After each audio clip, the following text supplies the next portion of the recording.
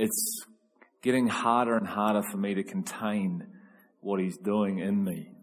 And I was sharing with John last night, just at the party, just literally, I feel like there is about 10,000 volts just been inserted into me. It has felt like this for a little while, but it feels like God's just turning up the voltage.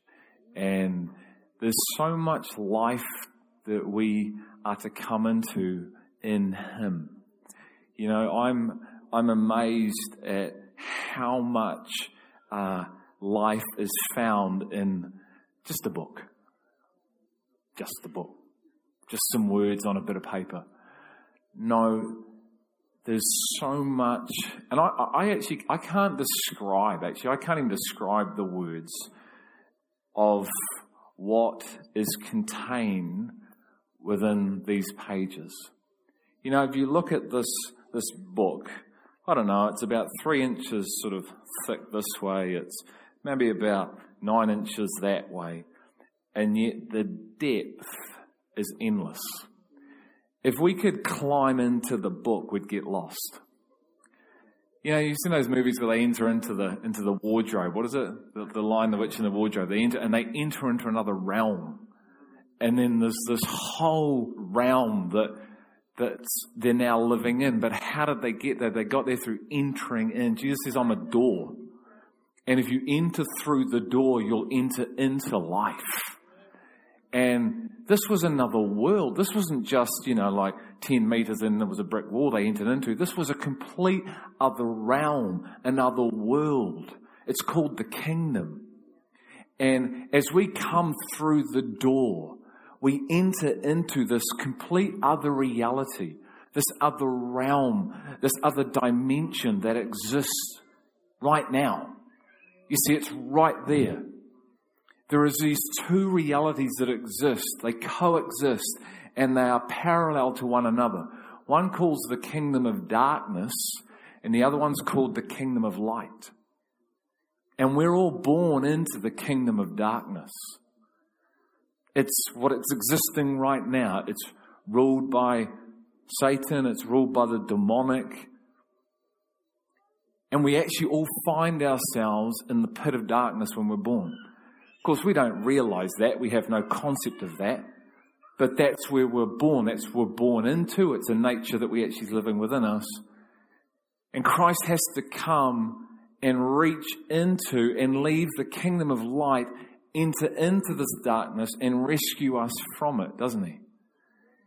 And there is a completely new reality that we are to walk in, live in, experience, speak from, and be transformed into the reality that He was in His whole life.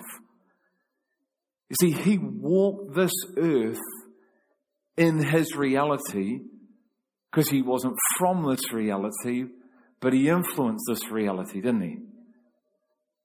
It's phenomenal, the life that is contained within the person called Jesus Christ. But the only way that we can actually experience this life is if He chooses to reveal Himself to us. If He chooses to peel back the layers and show us firstly who He is and then what is contained within Him. And I don't know, I just want to give testimony today about the life, and I only do this to exhort Him and to glorify Him. That there is life, guys, that is for all. It's not for special people. It's not for people that have a gifting. We've all got giftings, but it's, we paint these pictures. Oh yeah, Joyce Meyer, she got lucky. She must have picked the right card out of the slot when she got her gifting and her revelation. That person, they're just lucky. Just, oh man, what did you turn right instead of left? and you ran into something. No, it's for all of us. And our choices determine everything. See, what I'm discovering more and more is there is no limit to Him. It's our choices that determine our capping. We are capped to the limit of our own choices. It's as simple as that. I better just start that. There are no excuses in the kingdom. And I was having another conversation last night with Jess about this. Is that He has removed every obstacle for us to enter into life. And the Word tells us this, life and life of abundance. Amen?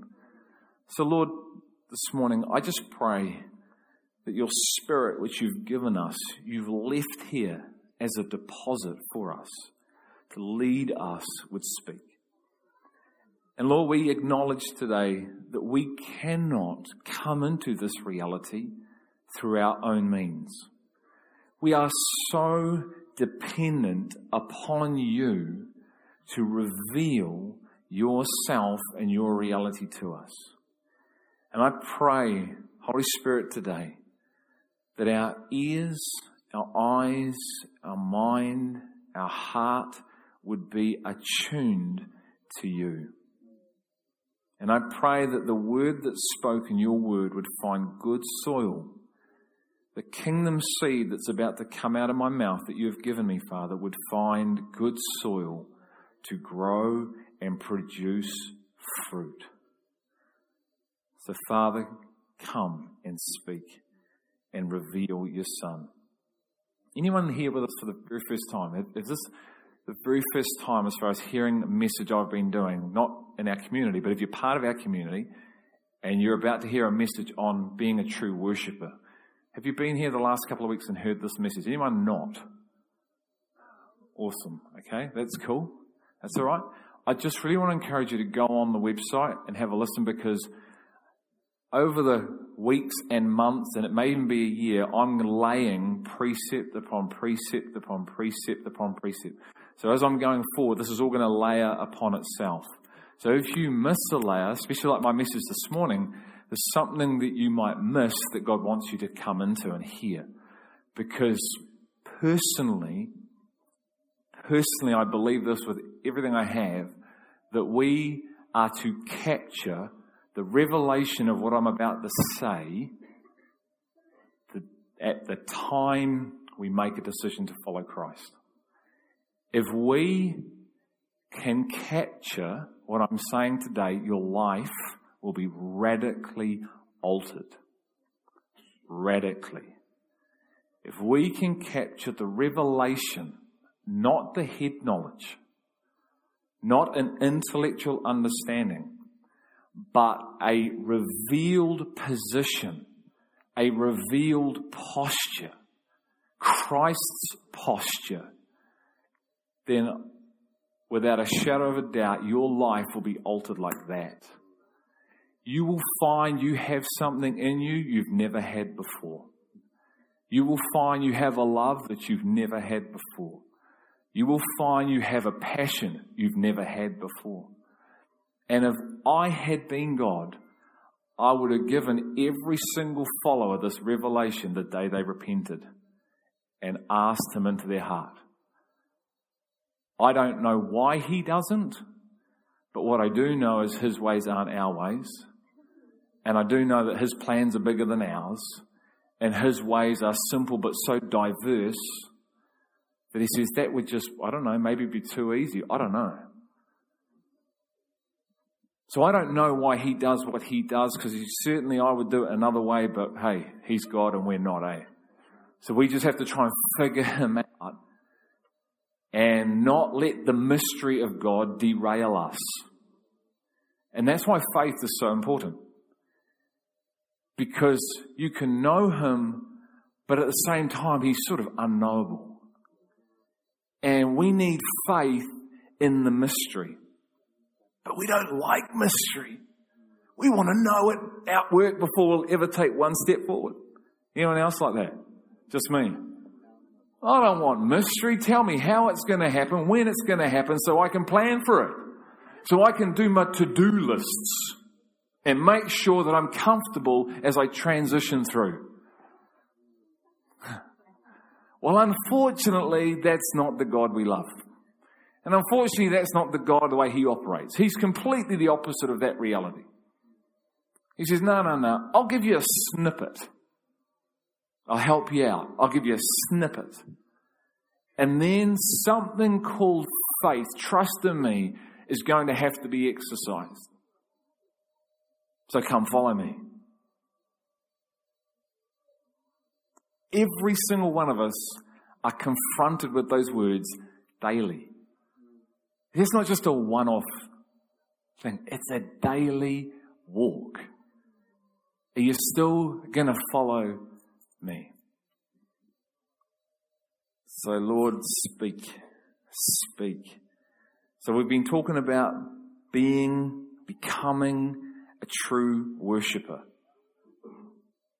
Someone who worships in spirit and in truth. Who can tell me one of the points I gave last week?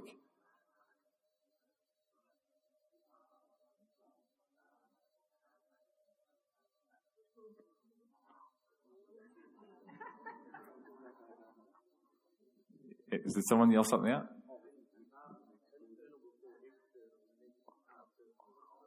Awesome. Thanks, Michael. Internal before it's ever external. We must become people of the Spirit.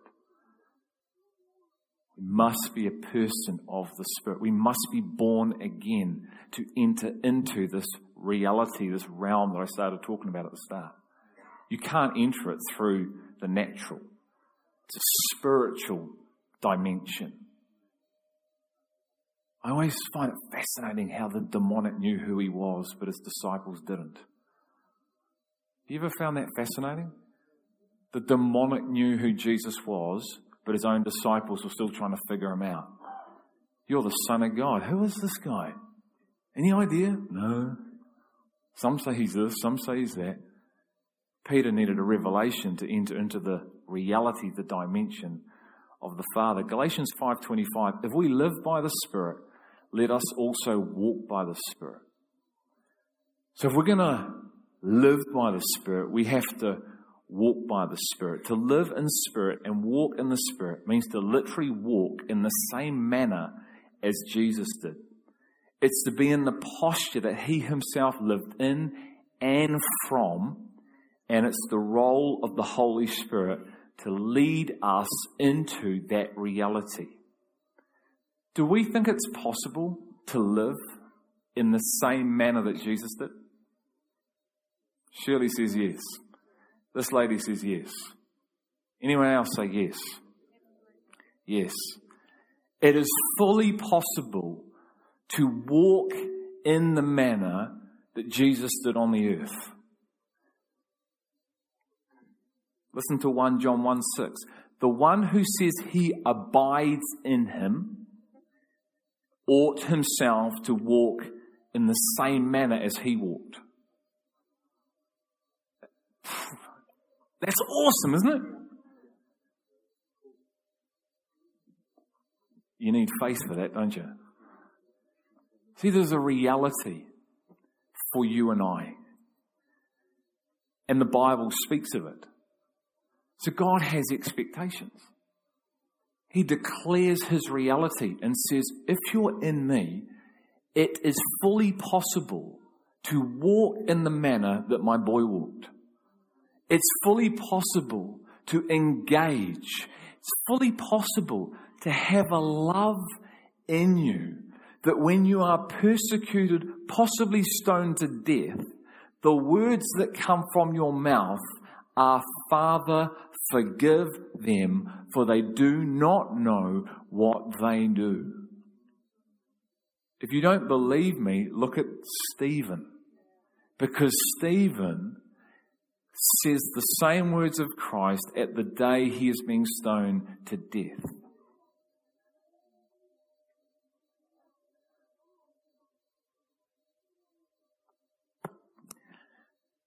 To think I'm just this little guy that was born in England in 1969 to a family of Alan and Lillian Simnor with 2 brothers, and just to live life surviving on the earth, coexisting, looking for a career, maybe looking to get married, maybe they're looking to have some kids, maybe play a bit of football, maybe go to a few football matches, and never understand that there is this other realm, dimension, that is right beside me, but I never enter into it, would have to be the most incredibly saddest thing that a person can experience, I believe.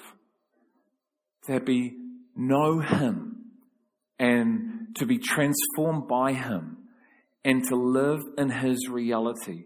To see someone's bones align and heal after it's been broken. To see someone who is paralyzed from birth or can't walk, to be just called forth and say, walk, is incredible.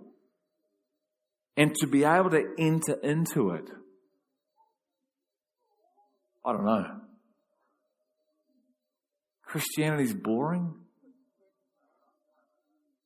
Really? Maybe the church is boring because the church isn't entering into the reality of what Jesus came to do. Because Jesus wasn't boring. His kingdom's not boring. He's never the problem. His followers, on the other hand, different story. Thank you, Lord, for grace and the possibilities. I love this saying. Danny shared this with me just the other day. She said this: life can only be understood backwards, but it must be lived forwards. Let me read it again. Life can only be understood backwards, but it must be lived forwards. If that's not a kingdom paradigm, I don't know what is. And I feel like that, I don't feel like I know, that God's wanting to start again, but He doesn't. But this morning, my message is about going backwards, but it's really about going forwards. Does that make sense? We're going to go backwards, but actually it's going forwards. We may have missed something when we started our pursuit with God. Okay? So you may have missed the truth and just started walking. You heard a call, you heard His voice, and you started walking. And actually, you missed something when you started walking. You missed a revelation of something that you really needed if you're going to walk wholeheartedly into what He has for us. But because you missed this revelation, and He can give it to you right now, it's not like you missed it, you've been walking for 15 years and you missed it. He can reveal it any time, but you were oblivious that it even existed, so you're not seeking it. And you're wondering why I'm feeling frustrated and I'm feeling not energized and I don't feel like this kingdom stuff that Greg's talking about is filled in me and I've got this life. In fact, it feels hard and burdensome, and following Christ is a real burden, and everything's hard, and it's always they want more, and He wants more, and God, can I just have a rest? Can someone just give me a rest? Someone say amen. Because we missed something the day we actually invited Him in. And so we're going backwards, but we're really going forwards.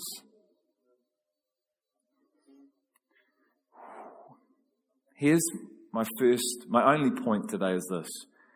It'll come up behind me. A true worshipper has a revealed knowledge or a conviction of where they have come from and what they have been saved from. Okay? Now we're on a journey.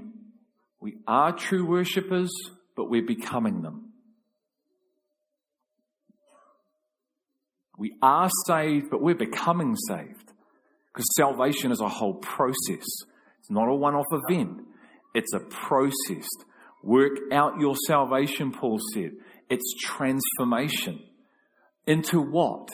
Into walking in the manner which he walked, because you're being transformed into the image of the one you follow. So, a true worshipper has a revealed knowledge, not just information, a revealed posture. And everything I'm going to talk about in this theme, we have to come into a revealed posture, not just a head knowledge informational posture. Does that make sense? Because they are so far apart, it's not funny. A revealed posture of truth is completely different to an intellectual posture of truth. One creates humility, love, grace, generosity. The other one has the potential to create pride, arrogance, boastfulness, stubbornness, disobedience. Kingdom of darkness, self. Kingdom of light, Christ. The truth that sets you free is here, not there. That puffs you up or leads you into false sense of knowledge and security. Okay? One is living. Man cannot live on, help me. Thank you. This is good, eh? This is the church helping the church. Man cannot live on bread alone, but every word out of the mouth that proceeds out of the mouth of God. That's here. That's this reality. It's revealed knowledge. You see, this is Paul. This is Apostle Paul. Before he gets this. And look at him. He's the complete opposite to this, isn't he? When he's over here, what's he doing? He's killing you and I. And he has a whole lot of knowledge. He is the dude. And in a moment, he gets revealed knowledge when Ananias comes and lays hands on him, and the Spirit comes and bang! Takes all that head knowledge and brings it to life. And all of a sudden, in a moment in time, because of revelation, he is so altered that he now becomes someone who he used to kill. I don't know about anyone else, but anyone else sort of wake up like that and just in a moment wake up one day and go, I think I'll do the complete opposite to what I used to do. That'd be a good idea, eh, Kirk? I was killing them one day. I think I'll get killed today. And as we know, the church were like, this guy is the guy that was killing everybody. Can we trust him? And good old Barnabas was his voice piece. I've seen the difference. He's one of us. What happened? He went backwards to go forwards.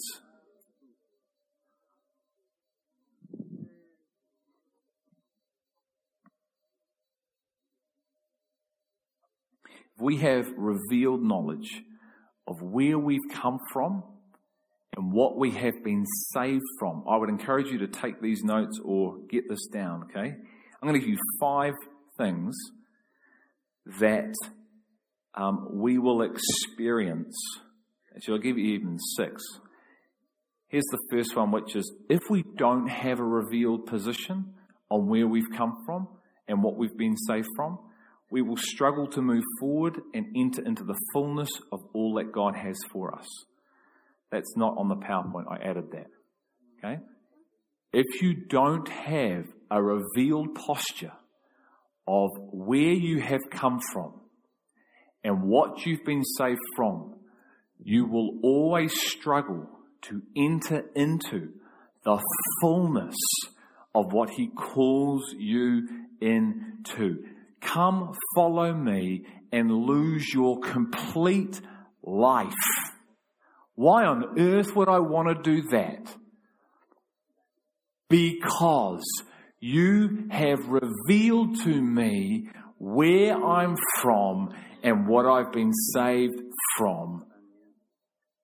And we're going to look at what that place is. Okay, here's 5 reasons why you would be seeking the revelation through the Holy Spirit. 5 reasons why I would say go home and pray and pray and fast and pray and fast and pray and pray and pray and read and pray until the Holy Spirit reveals what I'm talking about. Here's 5 things. You will find ourself with a motivation, power, and passion to lay one's life down and enter into the Lordship of Christ. Read that. Everyone read that. We will find, read that to yourself. Read it out.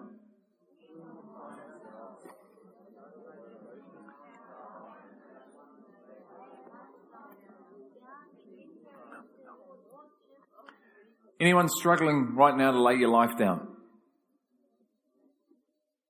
5 honest people over here. Anyone struggling for a passion for Christ? There's no shame in acknowledging. You don't have to put your hand up, okay? Sorry.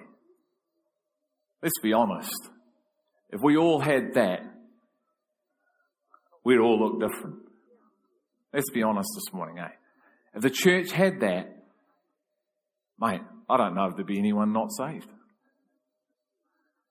If the church had that, people would know that we are to be known, and we would be known for love. We wouldn't be known for being judgmental.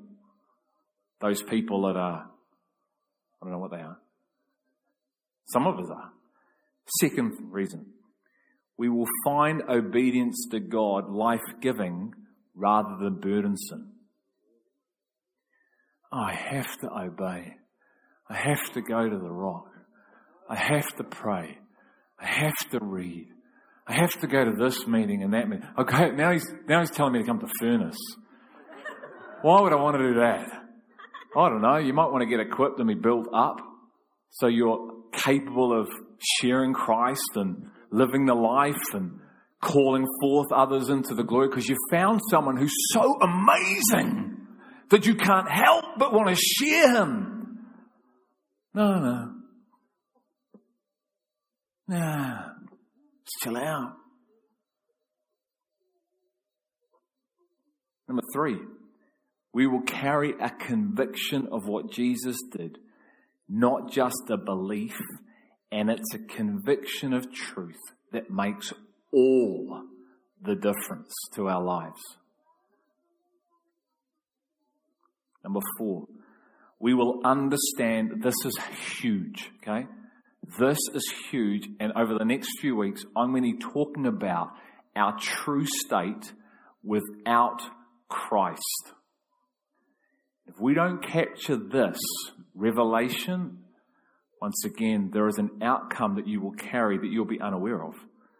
So here we go. We will understand, if we get a revealed position of where we're from and what we've been saved from, we will understand our true state of being, or how wicked we actually are without Christ, and this will keep us from having a self-righteous, judgmental heart posture which Jesus detests. There's no way you can judge anyone when you've been revealed who you are without him. You can't. When he shows you who you are without him, you see, we all think we're good. We all think we're entitled to stuff. We all think we're good people. But Jesus says, why do you call me good? For no one is good except the Father. You see, without Christ, the Bible says we're evil. You ever thought about that of yourself?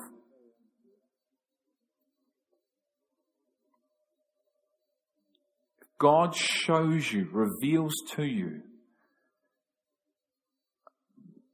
where you're from and I'm from and what you're saved from and what lives in you, you wouldn't judge anybody else because you realize you're no different from the very person you're judging. So you might as well judge yourself. Why do you think Jesus was disgusted with the Pharisees? You brood of vipers, you hypocrites. You judge the very thing you are yourself, and you do not live. It's the worst thing because it just stinks of pride and arrogance, you haughty spirit. And we don't even recognize it on ourselves. And we're too busy pointing the finger at everyone else's sin. Like this. And he's going, turn the finger around and point it back at yourself.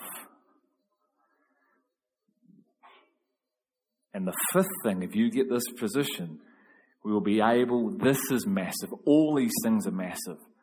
We will be able to comprehend and we will experience His love for us that surpasses head knowledge, which results in us being active followers rather than being passive ones. To know the love that goes past head knowledge. How high, how deep, how long is this love that surpasses something that my intellect cannot even get its mind around, but I can fully experience it in me. It comes out of me and others can experience because it's coming out of me.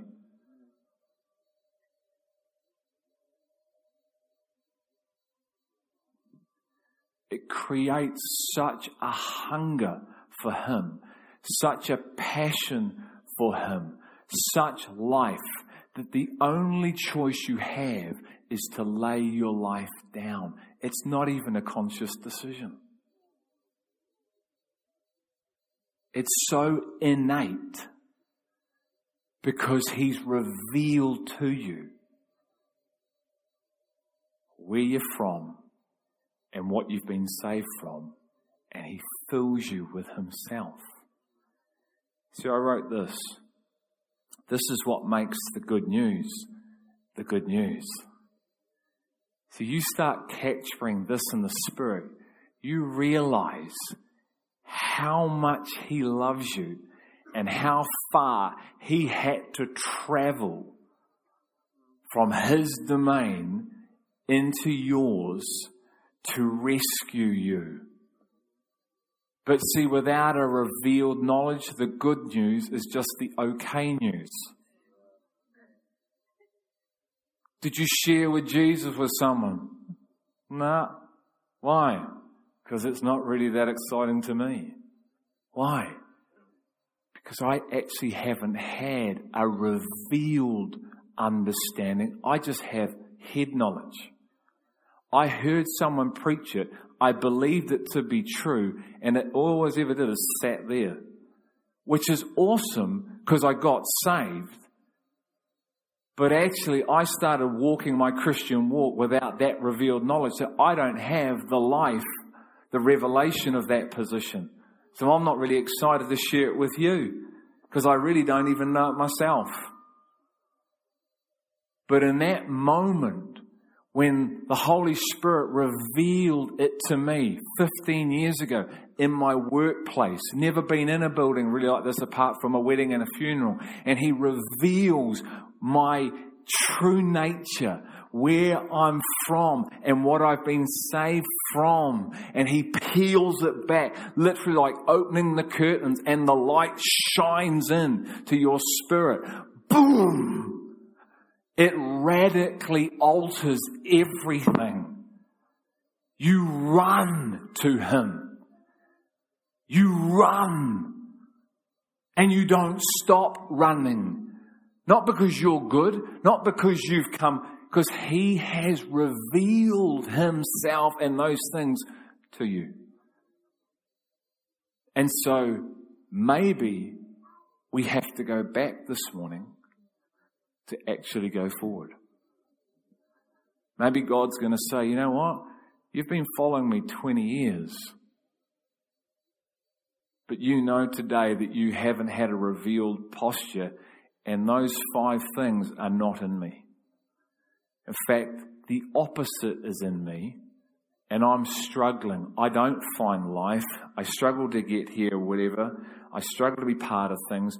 My walk just seems to be hard, and I'm struggling for life.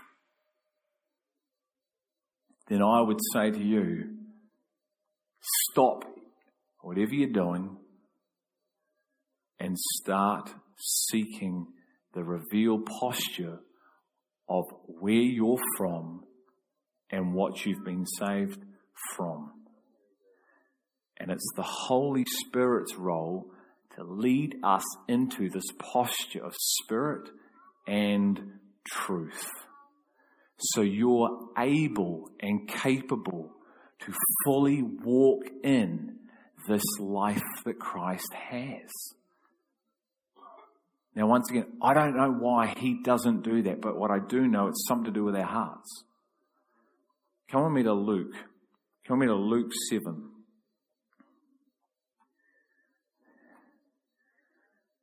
Luke 7:36. And I'm going to give us a picture of what I'm describing so we can see it in Scripture, but see a picture of it. Because a picture paints 1,000 words, doesn't it? What we're about to look at is going to put a picture to what I'm saying. So Luke 7:36, and I've mentioned this a couple of times, but I'm going to take us to Scripture over the last 2 weeks. Are we all there? Now, one of the Pharisees was requesting him, Jesus, to dine with him. And he entered the Pharisee's house and reclined at the table. And there was a woman in the city who was a sinner. And when she learned that he was reclining at the table in the Pharisee's house, she brought an alabaster vial of perfume. And standing behind him, okay, as I'm reading, start painting this picture. You've got Christ in the room. This woman is a sinner. You know, the most amazing thing is when you realize you're a sinner. When you realize you're the sinner. Paul said, I'm the worst of all of you. Paul said that? The guy that writes 13 books says he's the worst. I thought it was quite profound last night. We were singing a song by Eurythmics. I was born a natural, I was born a original sinner. I was born from original sin. And if I had $1 bill for all the things I'd done, there'd be a mountain of money piled up to something. My chin. I felt like saying to the guys that were playing, the band was phenomenal. Hey, can you come and do that as an item? It goes really well with my message. See, this woman, what we're going to see is she knows who she is. And she knows who he is. And she knows what he's done or about to do for her. Where the other guy who we're going to look at, he's got a clue. And standing behind him at his feet, weeping, she began to wet his feet with her tears and kept wiping them with her hair of her head and kissing his feet and anointing them with perfume. Now, you've got to realize that they were walking around with sandals on their feet, bare feet, and the mud and the poo and the this and the that would be on their feet. She's kissing. Doesn't say he has time for a bath. Doesn't say time he has to wash his feet. He may have, don't know, but a creative license. But anyway, right now, take off your shoes and socks, turn behind you and say, kiss my feet. I can imagine what he'd say. And anoint him with perfume. Verse 39. Now when the Pharisee who had invited him saw this, he said to himself, if this man were a prophet, he would know who, listen to this, and what sort of person this woman is. Just a little bit of self-righteousness. Just a little bit of judgmentalism. Because remember, she's a sinner. She's disgusting. But me, on the other hand. And Jesus, if you knew, which means I know and you don't. God, I'm so humble. The God of the universe doesn't know something that I do. Hopefully we're getting the picture. Such a sinner. And it goes on, verse 40. And Jesus answered him, Simon, I have something to say to you.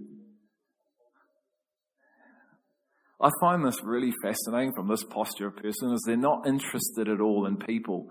But as soon as they perceive that the prophet has something to say to them, the prophetic word, we all get excited.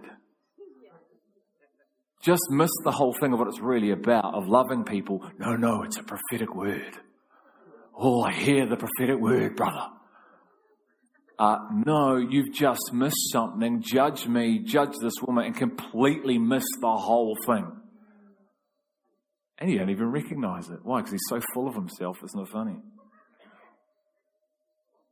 So he's got his attention. Then he says this, a money lender had two debts.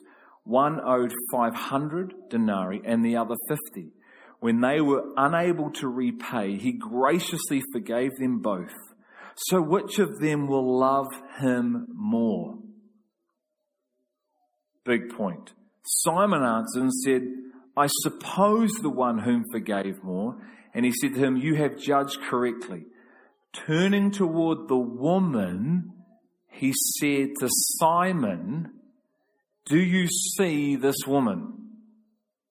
Yeah, I see her. I've judged her. I know who you're talking about. This wretched beep. Don't even know what she's doing in my house. I entered your house. You gave me no water for my feet. Washing of the feet. Because they stunk. Smelly. But you didn't give me any water for my feet. But she has wet my feet with her tears and wiped them with her hair. You gave me no kiss, but she, since the time I came in, has not ceased to kiss my smelly feet.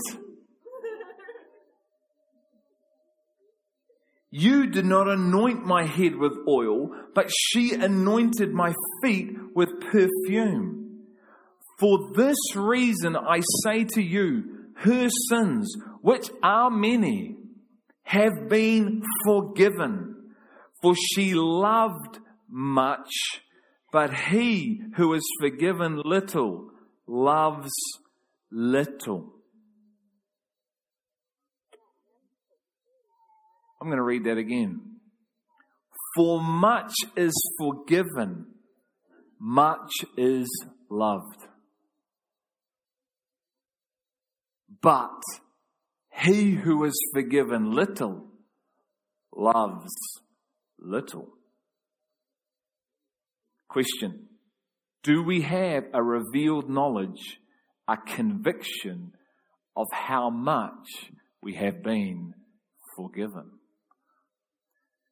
Because it is very, very clear in this scripture, in this passage, and the point Jesus is making. Because it says, for much is forgiven, much is loved. The love that is expressed in us and through us will be in direct correlation with our revelation of what we have been forgiven from. Where and what? Revealed knowledge of where you've been saved from and what you've been saved from will create a massive amount of love in your heart, and you will love like her. But lack of revelation, just information, may have you living like Simon.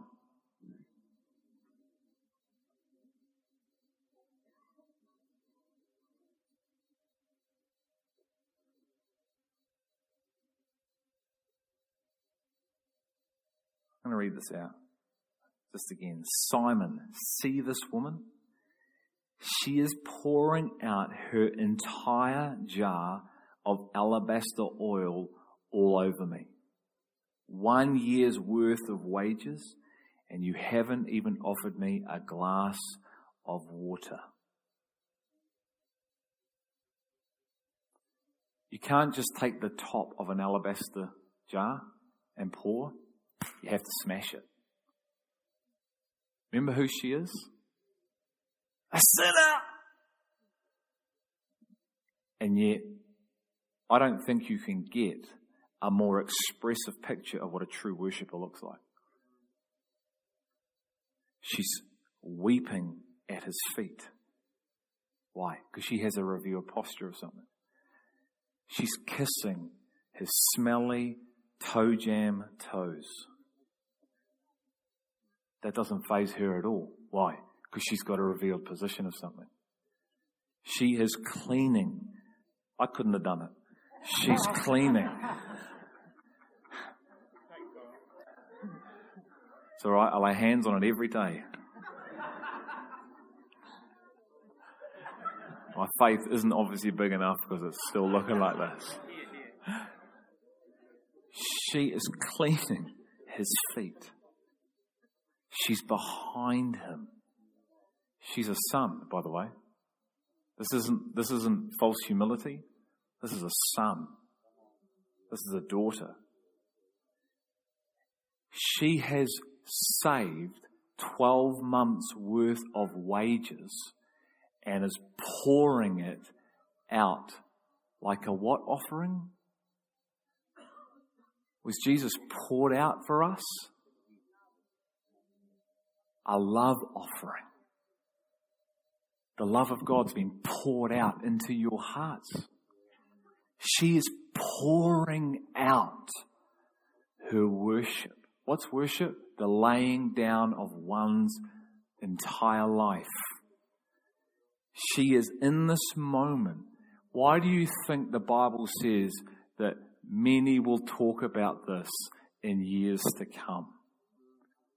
Because it's exactly a representation of what someone looks like who understands what they've been saved from and where.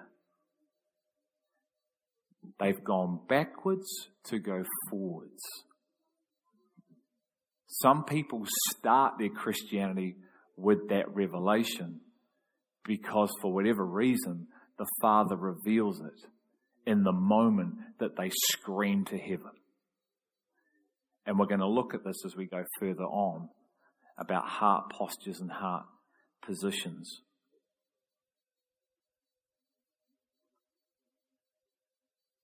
Right here is where it gets uncomfortable, if it's not already.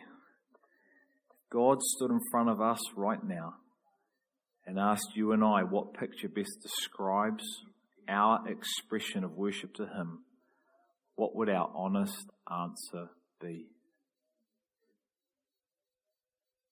And this isn't a beat me up. This is to create a conviction. Not a condemnation, but a conviction to stir you to move towards an action.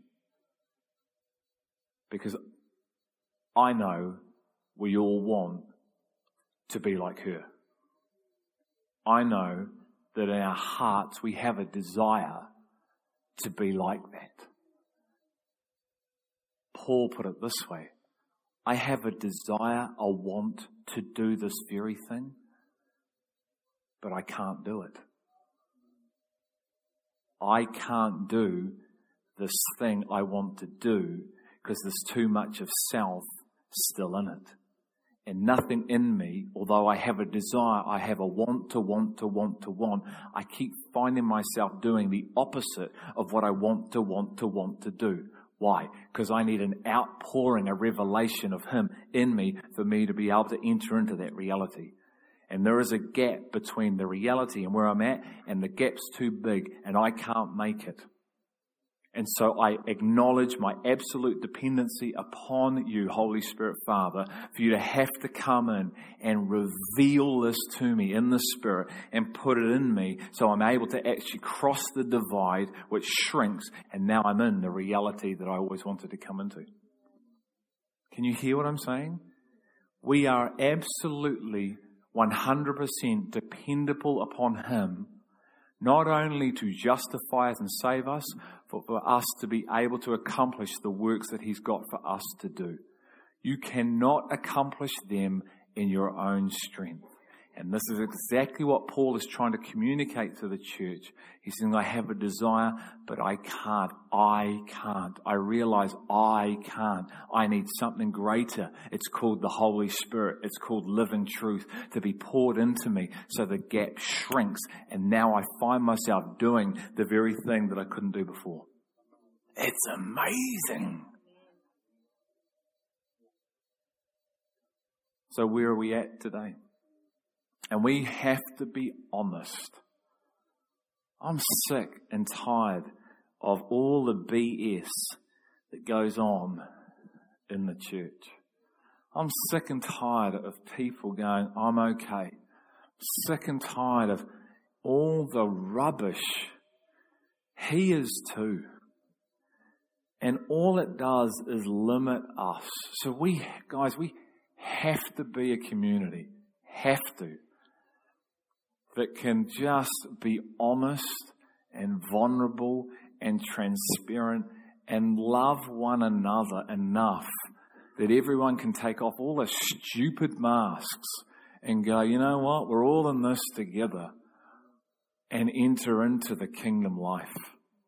But while there maintains all this competition and our one-upmanship and all this wrong thinking about what it's about and all these excuses, you and I will never become true worshippers.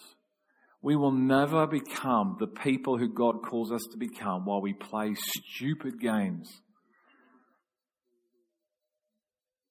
And more, I'm just going to say it as it is, and I might be speaking to myself in a year. That's the reality. That's the reality God's shown me. I might be speaking to empty seats. The truth will set you free, but the truth will cost you everything. And many people didn't want to know it. Many people didn't want to know the truth, yet the truth will set you free. And Peter saw something. Why? Because he had a revealed posture. The only way you can utter these words back to Christ, when he said, where are we going to go? When Jesus looked at him straight in the eyes and said, Keith, are you going to go too? Can you imagine God looking at you straight into your soul and going, are you going to leave me now as well? And Keith turns around and says back to Jesus, I'm not Jesus, okay? Where are we going to go? You hold all the answers to life and truth. It doesn't matter how bad it gets. It doesn't matter whether we're killed. We've come into the revealed understanding that there's nowhere else to go. So what's the difference between Peter and the dudes and all the ones that walked away? I'll tell you, a lack of a revealed posture.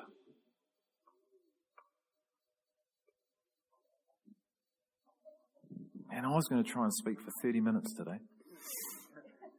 I think I just set myself free of that, eh? Do you want more? Here's the thing. It's 11:27. Do you want more or do you want me to stop? That was only about 20% of people. What about the rest of you in the room want to do? Okay. Because this really is a two-way thing. If you want more, I'll give you more. If you don't, if it's just going to go straight over your head, let's stop now. Because I'm aware I can give too much. I've been talking to him. He's been talking to me about giving too much. And I realise that I can be like, have a drink of water, and I'm a fireman with a fire hydrant. Come on, take it in! So help me, because I'm trying not to be that. I'm trying to be someone who has a nice bottle of water and go, have a drink. I didn't ask for a shower. I asked for a drink. But it's very hard to turn the tap off. Very hard when he starts to speak to just like, pause. Then he says, let me breathe. Okay. So scream when you've had enough, okay? So where have we all come from? What was that?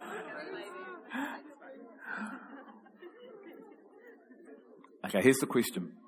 Where have we all come from and what have we been saved from? James, you don't have this passage, but you have the Colossians one. So I'm going to read Acts 26:16. I will appear to you. This is God talking to Paul.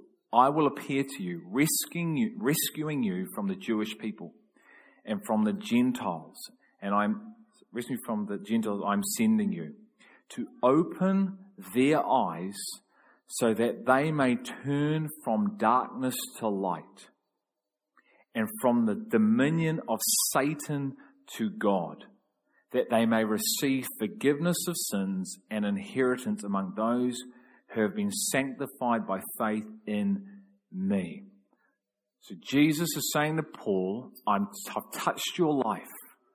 I've given you a revealed understanding, and now I'm sending you to the Jews and to the Gentiles so they may turn from darkness to light, from the dominion of Satan to God, dominion of Satan to God. Okay? Colossians 1 verses 13.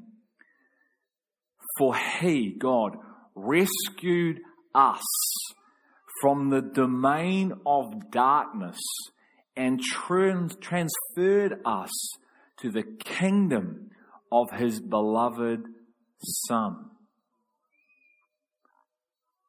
The domain of darkness.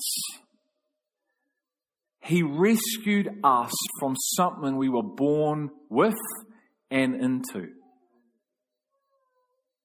This is not good news. This is incredible, life-changing news. Stop the bus, put it on every front page of every paper in the world and scream it from the rooftops that you and I, Gentile or Jew, were literally stuffed, eternally damned, going to spend our entire eternity with Satan and his angels for a whole, do you know how long eternity is? It's a mighty long time. We were going to spend our entire lives away from him if he does not come and leave the kingdom of light and enter into darkness to rescue you and me. God gave me a picture of this during the week. The picture was a well, 200-meter well, and we were all down the bottom of it. It was a round well, and we looked up and we could see a speck of light at the top, but it was in the well, there was like just oil and grease, so none of us could actually try and manufacture climbing up or getting on each other's shoulders or anything like that. There was no way out of the well. You cannot rescue yourself from this place. You are eternally damned. Do you realize that's the nature you were born with and where you're from? Can you see why the good news is the good news? And if you capture a revelation of the good news, why you'd want to scream it from the rooftops? Because when He revealed to me at 15 years ago where I was going, who I was without Him, and His incredible love that He would come after I denied Him 5 times, after seeing signs and wonders, but still denying Him, that His love was still there. He's still present right in front of me going, I've always been here. My hand is not too short. I am with you today. Yes, you said this 5 times, but I go past all that and I'm here because I love you, son, and I have everything for you. But you must grab hold of my hand and I want to show you another reality. And you must leave this reality and come into with me, and I'm going to take you.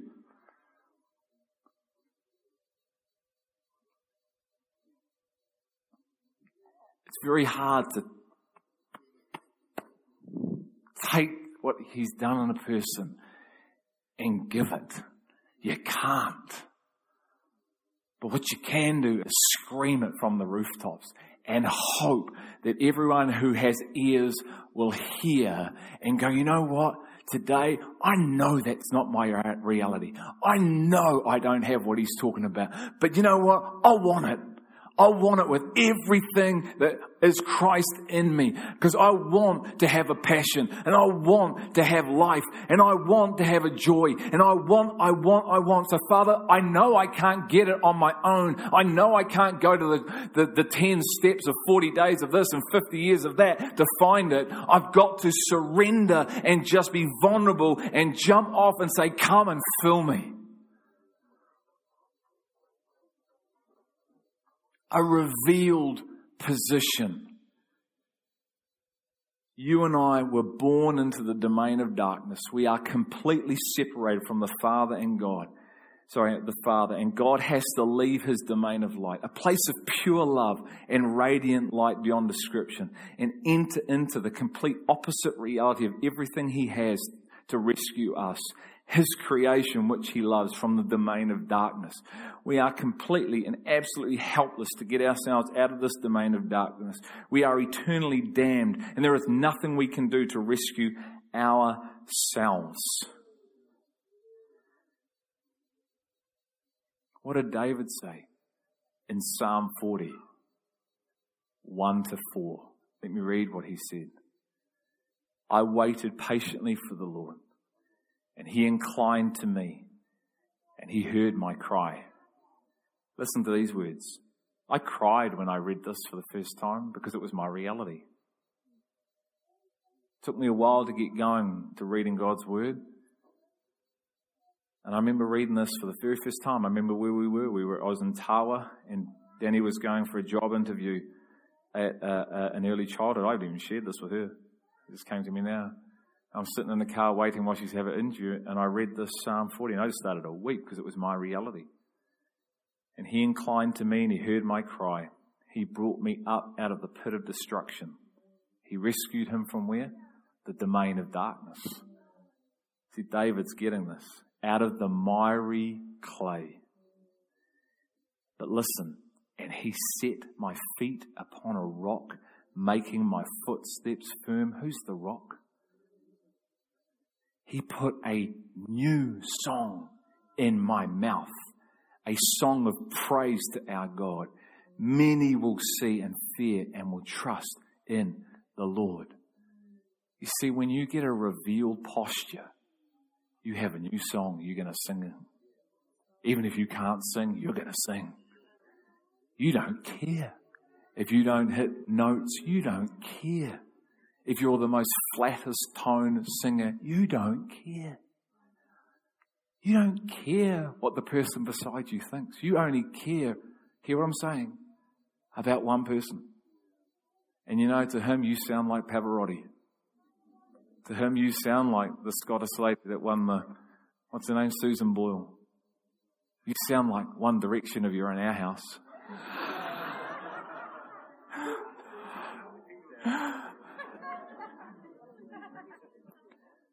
You put a new song in my mouth, a song of praise to our God.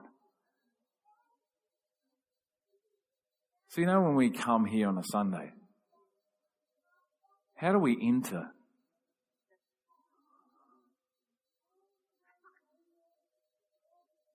See, a revealed position will have you entering in a new posture. A revealed position will have you, can I say this? On time. There won't be 20 people sitting here at 10 o'clock. There'll be everyone here at 9:45, waiting, anticipating, ready. Not just to tick a box and turn up to a service. No, to come together with my brothers and sisters to worship the person who set me free from the kingdom, the domain of darkness that I am forever grateful for. And if that's all he ever showed me that's in his word, that would be enough for 50 trillion lifetimes. But you know what? He's got more than that.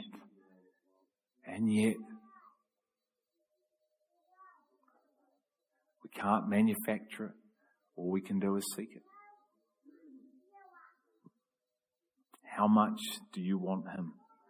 King David not only knew exactly what God had saved him from, listen to this, but he knew what he had been saved for.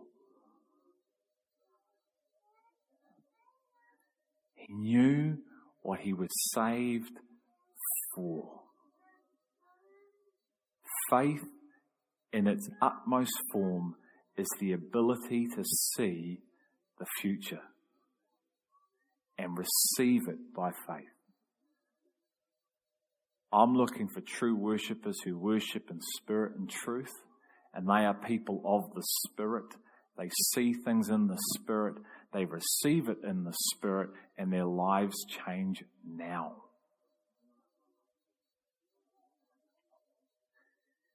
If we don't have a revealed knowledge of this reality, then it's more than likely that our lives will be reflective of the revelation we have, and we will struggle to be and become these true worshippers. So what do we need to do? Just 4 basic steps. I've been saying this. This isn't new. Recognize where we are at. Are we humble enough today?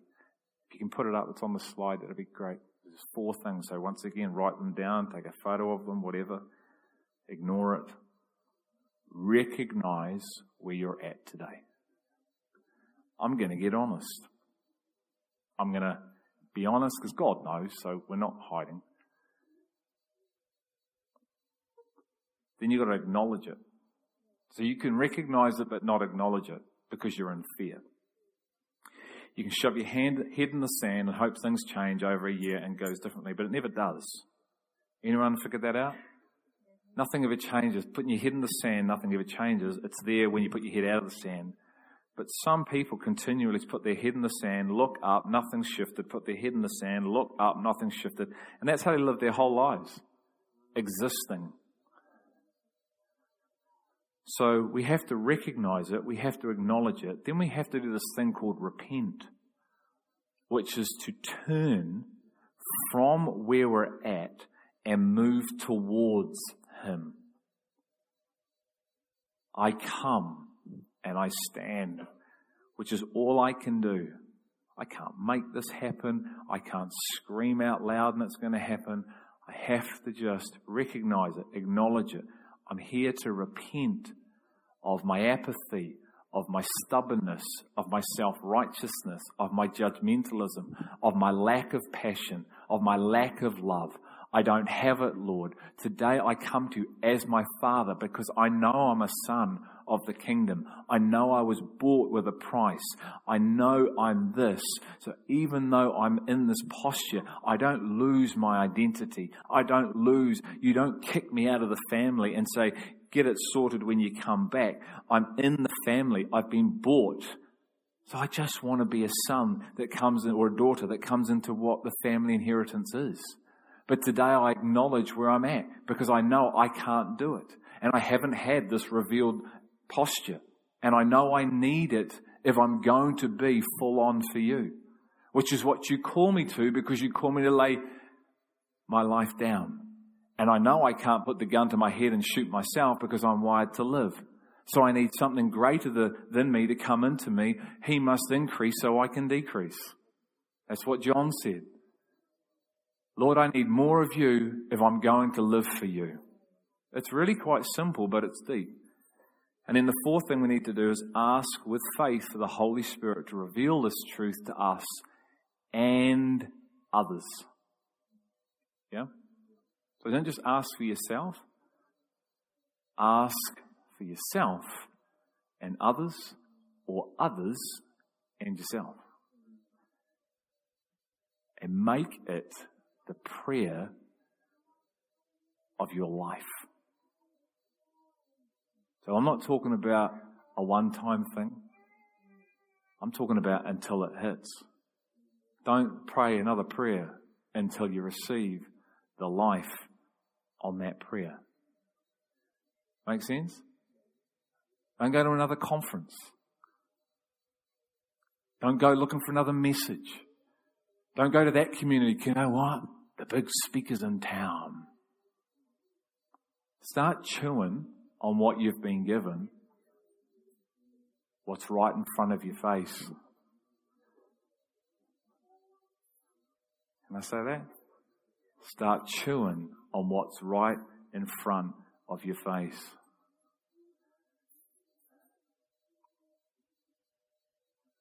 Next week and over the coming weeks, I'm going to talk about the nature of this domain of darkness that still lives in us, along with the new nature we have in us, and how important it is we don't live from the self-nature, but our new nature, if we want to be and become true worshippers.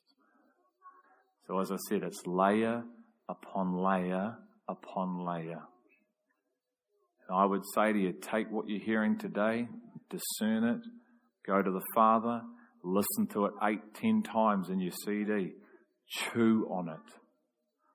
Okay? Meditate. Do not let this book of the law depart from your mouth, but meditate. Be like a cow. Eats grass, throws it up. Eats grass, throws it up. Eats grass, throws it up. Eats grass, throws it up. Produces milk.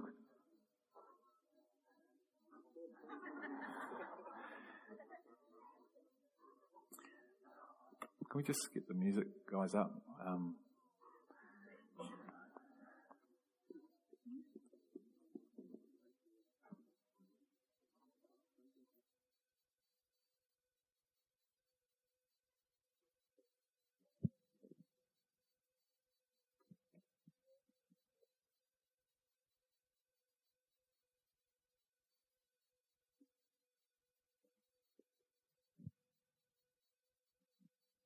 Hi. I just really wanted to share my testimony. In the last few months, the Lord has been doing exactly this with me. And it all started off with a really bad bout of depression. And I said to the Lord, what is this depression? Why has it come on? Where has it come from? You know, I went into spiritual warfare and, you know, read the strength, where the joy of the Lord is my strength and all of that. And then slowly He started to reveal to me that what was affecting me was the fact that He was holding a mirror up to my face and showing me who I am. And it's really bad. It is really shocking when He does that. And the thing is, God knows what we can take, and He'll show you as much as He knows won't completely and utterly break you. But He will bend you. And He says a contrite and a broken heart is a very good sacrifice to have. And the thing that He showed me about was the fact that I've always said that I'm a person of integrity. And it's one of my core values. If I tell you I'll do something, I will do it. If I tell you I'll give you something, I will give it. If I tell you I will phone you, I will phone you. And then He started speaking to me about who are you? Are you integrity? Where did this integrity come from that you have? Where did you produce it from? Where does it come from? And then I realized I don't have it. The very thing that I held dearest to one of my core values, I don't have. I don't have any integrity. I don't have any character. I'm a liar. I'm a cheat. And the moment that the Lord started doing this with me, I started crying inconsolably. I was in an absolute mess. But the Lord took me from there, because He met me there. That's where He wanted me. There at the point where I said, I have nothing. And he knew which bit of me to take. Next year, in 6 months, he'll take something else. This isn't over. This is not over. There are other things that I can't see yet. But he's kind, and he's good, and he's gracious. And he'll only show me what he knows I have to deal with now. As long as I know this process isn't over. And when I said to him, what is the point of all of this, if this is life? He said to me, the point is the reason why I created mankind. I needed a bride for my son. This is your whole purpose, is to be the bride for my son. And I am sitting and I'm waiting for the bride to get ready. And I'm getting involved. I am making sure this bride is ready. And I'm sitting as a refiner of silver. And I will sit next to you. You will not be in that fire by yourself. But I will pick out the dross. Because I want a bride for my son. You are the New Jerusalem. Without speck, without spot or wrinkle. So I want to encourage you. If you are going to go through a hard time with this, keep going. Don't give up. Cry your tears in front of the Lord. Don't run away from them. Don't run away from whatever hard thing happens. As we've heard. Just know that there's grace in that moment. Grace is unmerited favor. It's undeserved. So don't give up, but also know that this is not a one-time thing. This is for the rest of your life to get you to that point where you are the bride.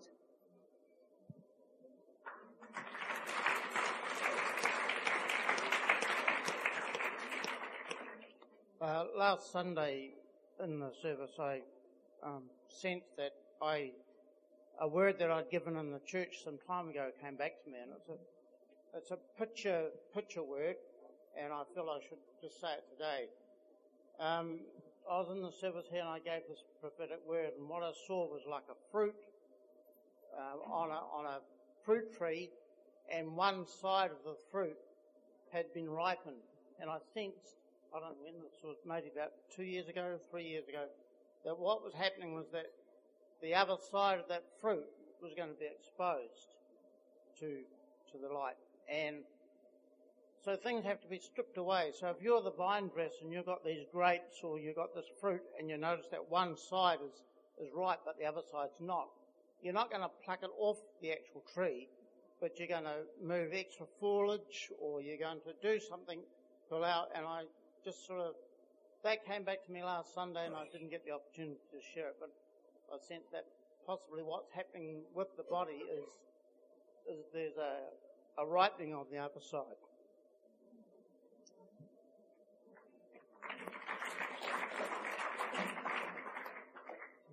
We may have to go back to go forward.